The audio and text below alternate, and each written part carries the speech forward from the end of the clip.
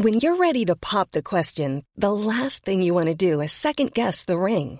At BlueNile.com, you can design a one-of-a-kind ring with the ease and convenience of shopping online. Choose your diamond and setting. When you find the one, you'll get it delivered right to your door. Go to BlueNile.com and use promo code LISTEN to get $50 off your purchase of $500 or more. That's code LISTEN at BlueNile.com for $50 off your purchase.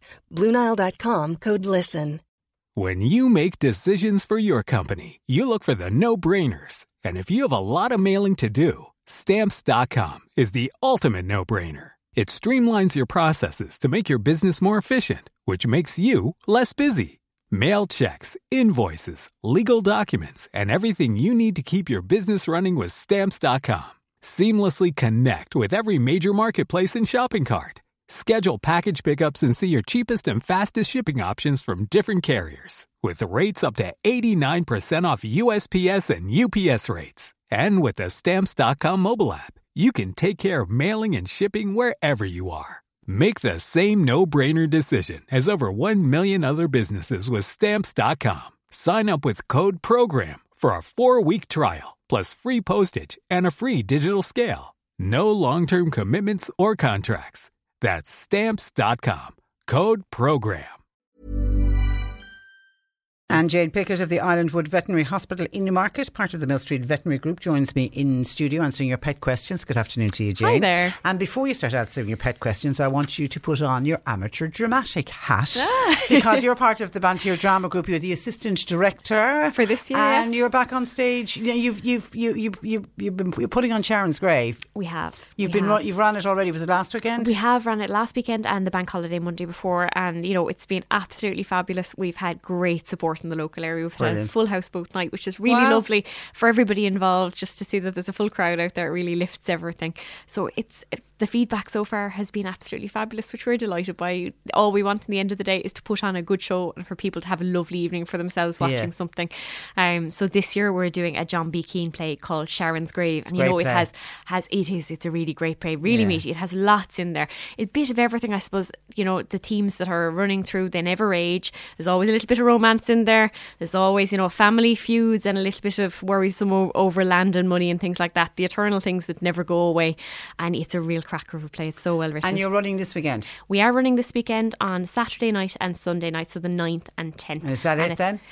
That's it for the Glen for the meantime. They're actually going the weekend after down to Glanmire for a few nights on the road, as it were. But this Saturday and Sunday coming are our last dates in Bantier for the meantime. Okay. Anyway. Do you put tickets on sale or is it at the door? Yeah, tickets are on sale. We normally recommend, particularly as the response was so good last weekend, we normally recommend ringing ahead. So if you Google the Glen Theatre, there'll be a number there to ring to just put your name down for the tickets. We'd always advise. Sure. Well done. Well done. And is this your first time as assistant director? Oh, it is. Years and years ago. I've had Jeepers almost 10 years away from it, but when I was, let's say, going through secondary school growing up, I got so much out of being involved in amateur dramatics. Like, I was at the Glen doing a fair few plays with them, and they are such a nice group of people. And particularly I remember being such a shy kid. They really brought me out of myself. It is fantastic. It is. But you're preferring to be behind the scenes than on the stage. Do you know what? It's a big change, and I kind of fell into it this year. Our incredible director and kind of the heart and soul of the drama group is a guy called Tygo O'Keefe, and for one reason or another I ended up helping out with doing the lines and things. It's just great to be involved and watching it all come together and just meeting such a lovely group of people and making something interesting. Well done, and good luck to all involved. As I say, the last two at the Glen Theatre on this Saturday and Sunday night. Okay, let me get straight into questions for you, please. Hi, my pup will not walk on the lead, says Con. 3 months old, having difficulty training him on the lead.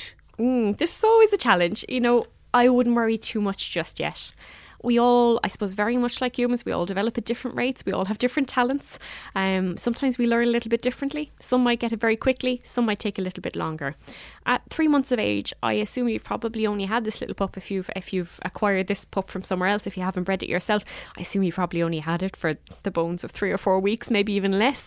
I wouldn't be panicking too much. Some don't take to it that quickly. No, some do, but some don't. I think really it's all about persistence, familiarity, and positive reward. is what I would say. You have to make walking on the lead the most exciting thing that pup will do with its day. So there has to be lots of treats involved. I normally recommend, if you're going to give pups treat, so that their stomachs are a little bit delicate when they're small, either use little bits of their own puppy kibble or something like, a little bit of chicken breast or ham or something like that. Something that's going to be bland enough that it won't upset the tummy, but it's tasty enough that it'll be fierce exciting to get. I think the best thing to do is make sure that your pup is used to having a collar on when supervised and also walking with the lead. The best thing to do initially is actually just to follow the pup around with the lead on. Okay. So take it out in the garden on the lead, even when it's doing its business, is the perfect time. Follow it around. It gets used to the idea of you being attached to it by a metre or so of the lead. And then gradually just say, should we go over here? And, make it really exciting, even get down on your haunches and kind of call them towards you with the lead on. Eventually it'll begin to click if you just persist and offer lots of treats and reward when they're going in the right direction.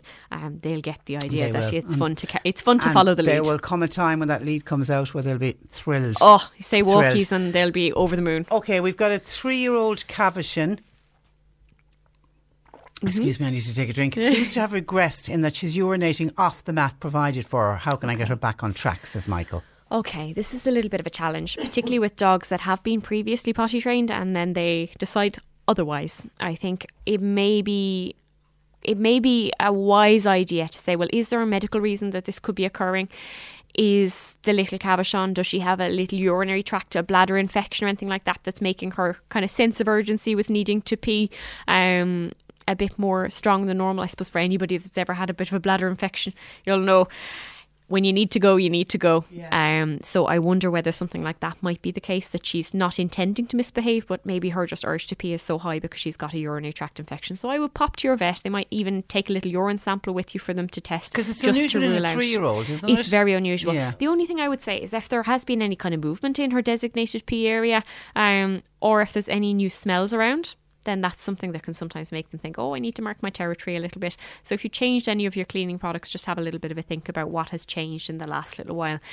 To get her back on track, what I would suggest is anywhere that she's peed, use a nice strong cleaner, not ammonia based, to clean the area really, really thoroughly. If there's any trace of pee smell or poo smell there, they'll think, that's my spot, so I'll keep peeing there. So it's a bit of a vicious cycle. I remember their sense of smell is much more heightened. Oh, yeah, absolutely. They can smell things that we wouldn't smell in a million years. Okay. So clean it really well, but obviously just be careful with what you're using, depending on the flooring type you have. But give it a really good clean. And if there are any subsequent accents, clean it up straight away and clean it really, really well with the cleaner. Because Mary has a similar problem in that she's got a 10-month-old male terrier who this morning she said, I've had to put in the shed. He's weeing a lot around the house. Now I'm assuming he wasn't doing it. No, if this is a 10-week-old little terrier. This is a 10-month. 10-month-old little terrier. Same goes here. I just make sure that there's no problem medically that would cause a problem. So pop along to your vet, maybe bring a little pee sample. The easiest way to catch a pee sample actually is if you get, let's say, an old lunchbox or an old takeaway container that's been through the dishwasher. Nice flat type container. Don't be trying to put it into a tiny little pea pot with a very small target area. It's never going to work. And take your dog outside, follow it around on the lead, preferably so that you're not too far away. And as soon as they start peeing, duck underneath and collect a little pee sample. The more the merrier. Your vet will be over the moon if you have loads to bring them, but even if you only have a tiny little drop, bring it in when you go for your appointment. It can be really helpful. The important thing is don't bring it in things like a jam jar that might have had sugary jam in it before, because that can cause some very strange results altogether. But that's a really helpful thing. It's like ourselves when we go to the doctor. If we had a peeing problem, we'd bring you a little urine sample with us. So that can be a really helpful thing. Like, hopefully it won't be anything medical, and it may just be behavioural, which is by far and away the most common. But for this little 10-month-old pup that started peeing everywhere, the same rules go. Clean the area really, really well. And because if they have fallen out, it's okay to pee there if they have fallen out of the habit of peeing in a certain place, treat them like pups again. So take them outside, lots of positive reinforcement. Back to basics. Back to basics. A little treat maybe after they've done their business in the right area. Give them plenty of opportunity to take them out and watch them really closely for cues for them to say, I need to go outside. Just take them back to be. Okay. Back to basics. Mert says, could Jane give any advice about therapy dogs for somebody with epilepsy, as in a dog who can foresee if an epileptic seizure is about to occur? I did inquire, but no one seems to really know about them. Would Jane have any idea or where I should turn to? Says Mert. Yeah, I have heard about Seen it online. These medical therapy dogs. They are absolutely incredible. And I think the thing that it really brings home to me is how incredibly clever these dogs are. We don't give them credit, I think, a lot of the time for it. Their senses far exceed ours in many, many ways, and being able to harness that into something that's really helpful to the human race is incredible. Now, I know that they do exist for epilepsy. I think, as far as I'm aware personally, it's mainly a US phenomena, that it's mainly that they're available in the States.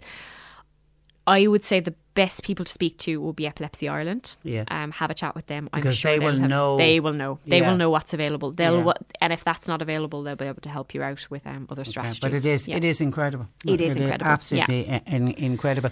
Mary has a stray cat. She took him in about 12 months ago. He's recently started losing fur on his hip and leg area only. Any advice as to why this is happening? Otherwise healthy, just losing fur. Losing fur in very specific areas. This is a really interesting one. I would say there's a few things that would mainly cause hair loss. Cats are a little bit more challenging with their hair loss than dogs. Dogs tend to shout about it if they're itchy. Cats will try and keep it the biggest secret ever. They'll lick and chew and bite at themselves if they're itchy, but usually when their owners aren't watching, they're quite secretive. So hair loss can sometimes be spontaneous, so it can just fall out, or it can be itched out, or licked out, as it were. So it can be as a result of self-trauma. Now, I think the important thing is it needs dealing with by a vet. If there's significant hair loss, visit your vet. They will want to check that there's no fleas, mites or lice, which are by far and away the most common things that will cause itching and hair loss in dogs and cats. They'll probably prescribe you a routine preventative that will treat them for fleas, mites and lice, just to make sure that that's not a problem, because a lot of the time these creepy crawlies won't actually be physically seen on the cat or dog. They'll live in the environment and hop on and off. They might live in your dog or cat bed or in the floorboards, etc. Apart from that, with cats, you can sometimes get little, let's say, allergies or a contact allergy. Maybe it's something they've been in contact with in those specific spots, somewhere they've sat. Particularly if it's just in one area. Yeah, exactly. It could just be something they've been in contact with as regards a cleaning chemical or something like that. Sometimes it can be stress related. In the same way that we might bite our nails, some of us, I know I did, when you're a little bit stressed out. Cats can sometimes lick and chew at their fur. Normally, I've seen it in cats after having kittens. Yeah, so normally they will, if they're stressed out, they'll normally lick and bite at the places that they can access easily. So normally, actually, it's their little belly and in between their back legs, because they're the places they can get to really easily. So it would be a bit unusual to be over the hips. But look, dogs and cats don't read the rule book. I think really visit your vet. And why would cat? This is a separate listener. Why would cats suddenly start fighting? Nora has cats aged between 2 and 4. All of them are neutered, 3 of them. They always used to get on, but in the last few weeks they're fighting a lot. Fighting a lot. So the bottom line of this is cats are really solitary creatures. In the wild, they would have their territory. They would be very unhappy if somebody else invaded it. So our domestic situations where we have a number of cats, a lot of the time it works out fine, particularly if they've been raised from a young age to be that way, so they don't know anything else. But particularly if there's been cats introduced at a later date, that's a cat invading their territory. Now, a lot of the time they'll work it out really well. They'll come to kind of an agreement between themselves who's in charge and who's not, and what their little areas are. It's interesting that they were all quite settled, and now it's really, really flared up and there's a lot of aggro going on. Cats are incredibly sensitive to any changes that we might not even notice. This might have even been caused by somebody moving the sofa 2 inches to the right. It could be anything. It could be a new cleaning product, a smell they don't like. But I think the main things that we would see are they always will get worried about their access to resources. So access to food, access to water, access to somewhere to pee and poo. Make sure that they have ample water in numerous containers around the house. Make sure they have ample feeding spots and try and feed them separately if you can at all. Because they prefer that. They prefer that, but far and away the most important thing to do is make sure that your house has one more litter tray than the number of cats at least. So if you've got 2 cats, you need at least 3 or 4 litter trays. If you've got 3 cats, you need at least 5 or 6. Put them in different places. They do not like peeing in the same litter trays. And particularly if there's very clean, very clean. And particularly if there's a little bit of aggro going on, they won't like the scent of the other cat, whereas previously they may have happily peed in the same litter tray. They'll just want some space. So I think give them plenty of options with their key resources. and try and keep everything calm. Maybe visit your vet. Sometimes there's little kind of diffusers that you can plug into the wall that, you know, shed out the happy hormones, as it were. That will help them. And that might calm things down. All right, listen, you're reminded of information. And there's a lovely call in from Tig in Mill Street to say we have a Yorkie dog called Jack. Okay. Jack was very ill and had to have major surgery performed by the one and only Jane Pickett about 4 weeks ago. Tig was on to say Jack is now 100%, and he wants to say, bless your hands, Jane, you're gifted. Oh. Thank you to Jane and the team in Newmarket. Oh, Isn't that goodness, lovely? that's And so thank lovely. you, Thank Tig, you. for taking time out to call us with that. Okay, Jane, have a lovely week. Good you. luck at the weekend with the acting. Lovely. And thanks for joining us. That's Jane Pickett of the Islandwood Veterinary Hospital in Newmarket, part of the Mill Street Veterinary Group.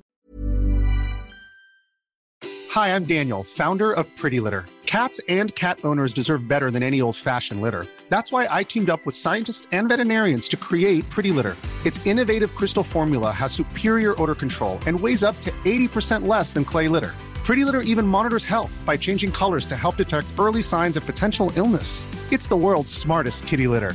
Go to prettylitter.com and use code ACAST for 20% off your first order and a free cat toy. Terms and conditions apply. See site for details.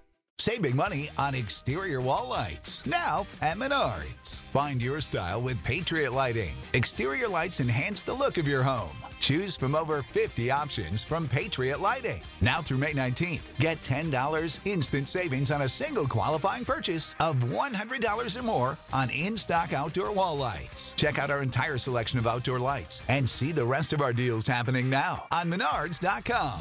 Save big money